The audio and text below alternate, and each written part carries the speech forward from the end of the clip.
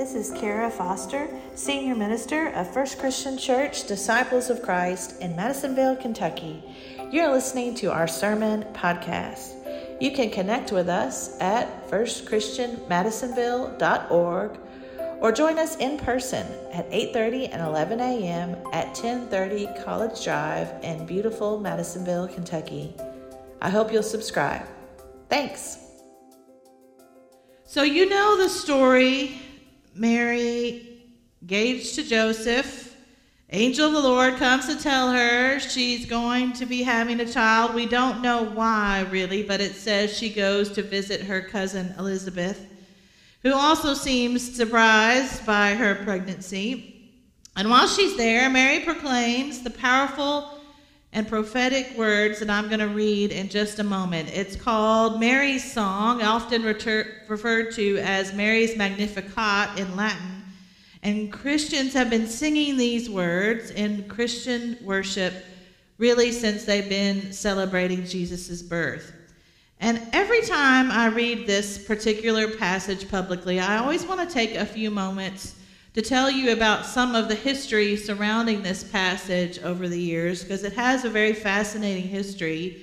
Martin Luther, the guy who had some grievances about 500 years ago in Germany, who started the Protestant Reformation that our church is part of, one of his grievances with the church of his time was that worship was in Latin, and he was German, and everybody spoke German, and they didn't understand what was being said except for the priest, who then would interpret everything for everyone. He wanted the Bible to be read in the hands of the people's common language, and so he worked with some others to translate the Bible into the German language, and that was all great, except there was this one passage, this passage from Luke, that he thought, maybe we should leave this one in Latin, because he was a little concerned that the powerful and the rich and the princes of his time that were supporting his Christian movement within the church, he honestly was afraid they'd be pretty mad when they heard what Mary says here in the Bible.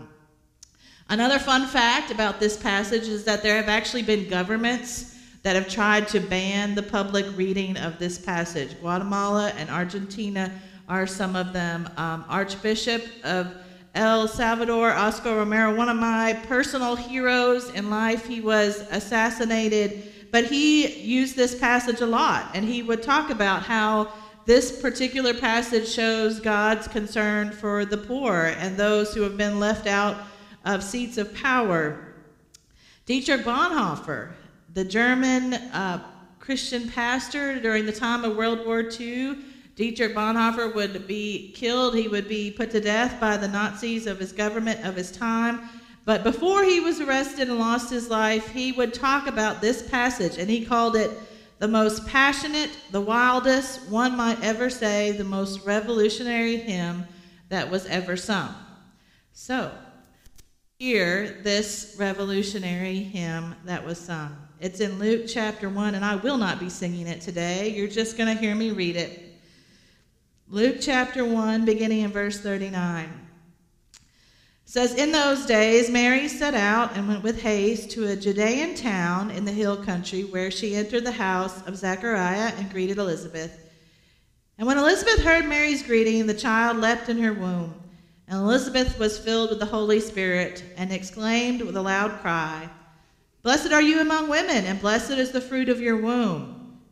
Then why has this happened to me, that the mother of my Lord comes to me? For as soon as I heard the sound of your greeting, the child in my womb leapt for joy.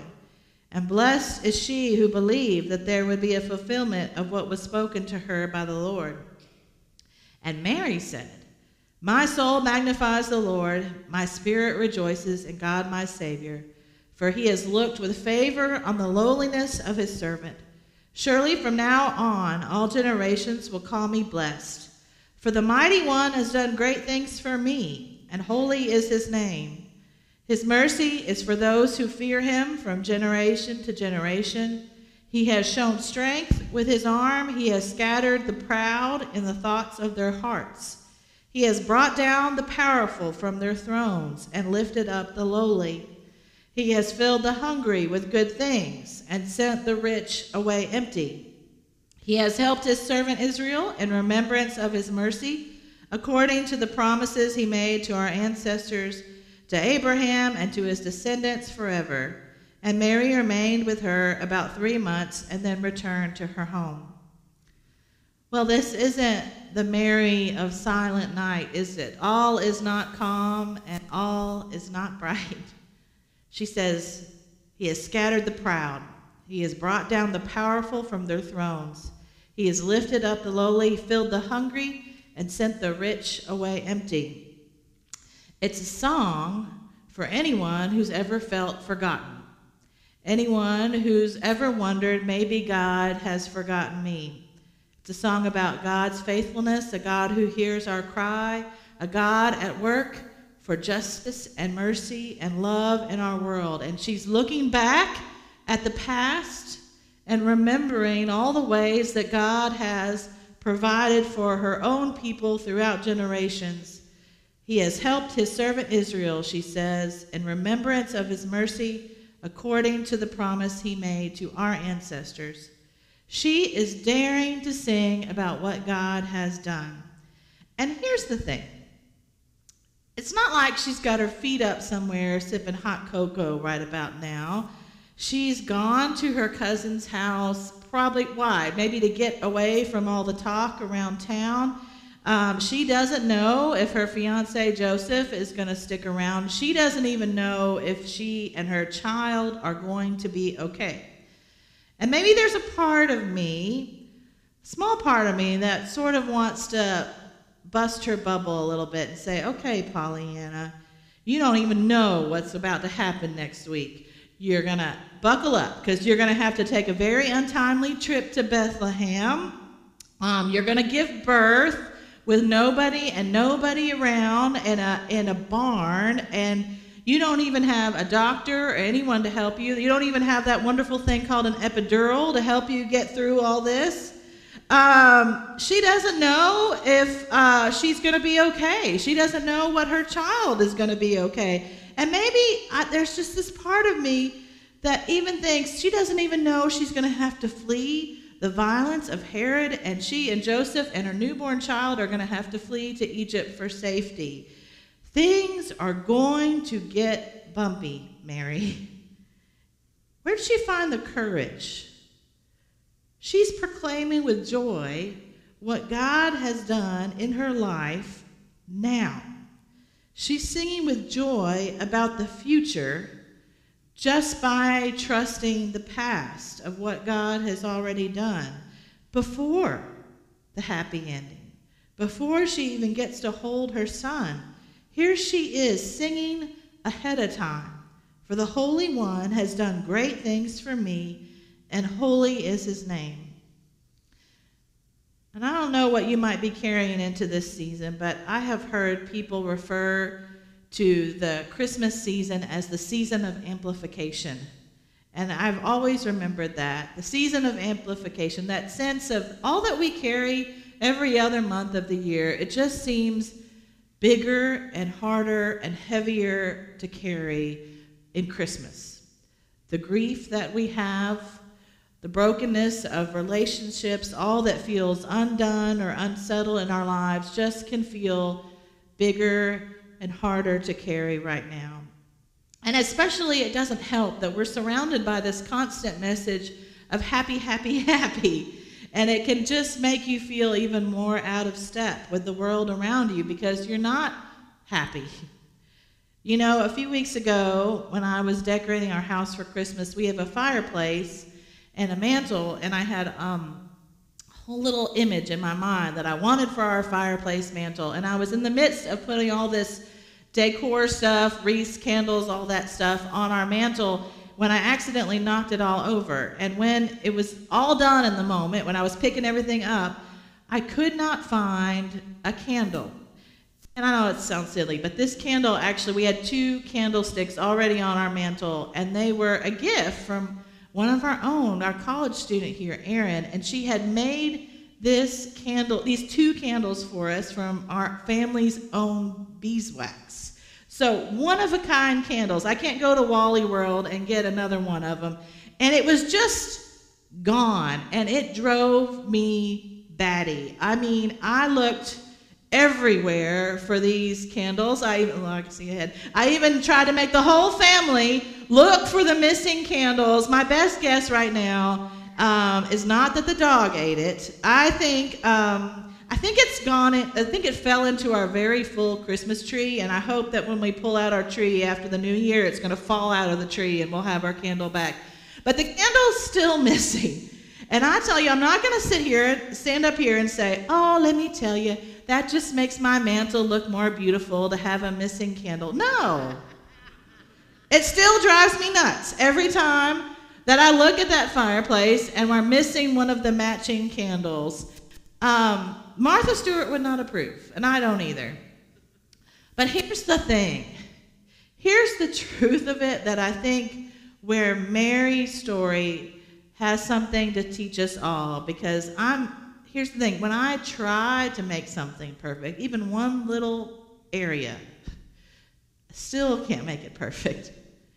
And Mary's life, there is nothing perfect about her situation. There's nothing easy or settled or certain, and yet here she is today, daring to sing about what God has done in her life. And it's joy. Can't you hear the joy as you read those words? She is speaking words of joy. She's showing us that joy can happen in even the most difficult and hard situations. She's reminding us that you can sing with joy before the happy ending. Joy is when God is present and we know it. You can't fake joy. You can pretend happy, but you can't fake joy, because joy is a gift. Maybe you're listening to a song or some children sing, and suddenly you find yourself tearing up and you don't know why. It's just there. Maybe it's a memory of Christmas long ago that you hold on to, the gift to hold on to that memory through the years. Maybe it's watching squirmy little boys from Madisonville, Kentucky suddenly turn into the most angelic shepherd boys you have ever seen. And it's true. It's because they just know that they're telling a really important story. Joy shows up. I've seen it. I have seen joy show up in the most difficult of situations. I've seen joy show up at funeral homes and hospital bedsides. I've seen joy around dinner tables and in disaster volunteers who keep showing up 2 years later, and new home owners getting the keys to their brand new house. You know, I was talking to somebody who's been living with cancer for a really long time. And frankly, the news right now isn't good for her, and she is very sick most days. And she said something that has stayed with me. She said, I have never once felt alone. Pastor Will Willimon writes, if we Christians are joyful, ours is not the simple-minded, bubble-brained cheerfulness of those who deny the world's hunger or pain, or who think that somehow it's all the best. Joy to us is a gift, a Christmas gift of God who is never content to leave us, who intrudes, offers, creates. Joy is a gift. And at Christmas, we give thanks for a God who was not content to just let us be. Emmanuel, God with us. That's what we celebrate. A God who would not leave us alone.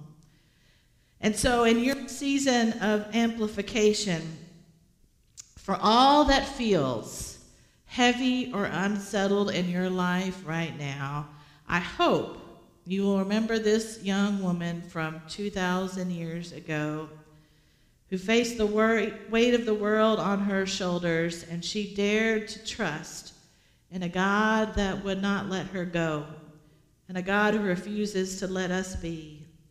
Like Mary, maybe we can trust the road ahead even if we don't know what lies around the corner. And who knows? Maybe you just might find yourself surprised to find joy in the last place you'd expect it. Church, may your souls magnify the Lord and your spirits rejoice in God your Savior, for he has looked on favor with you, and all generations will call you blessed, for the Mighty One has done great things for you, and holy is his name. Thanks be to God. Amen.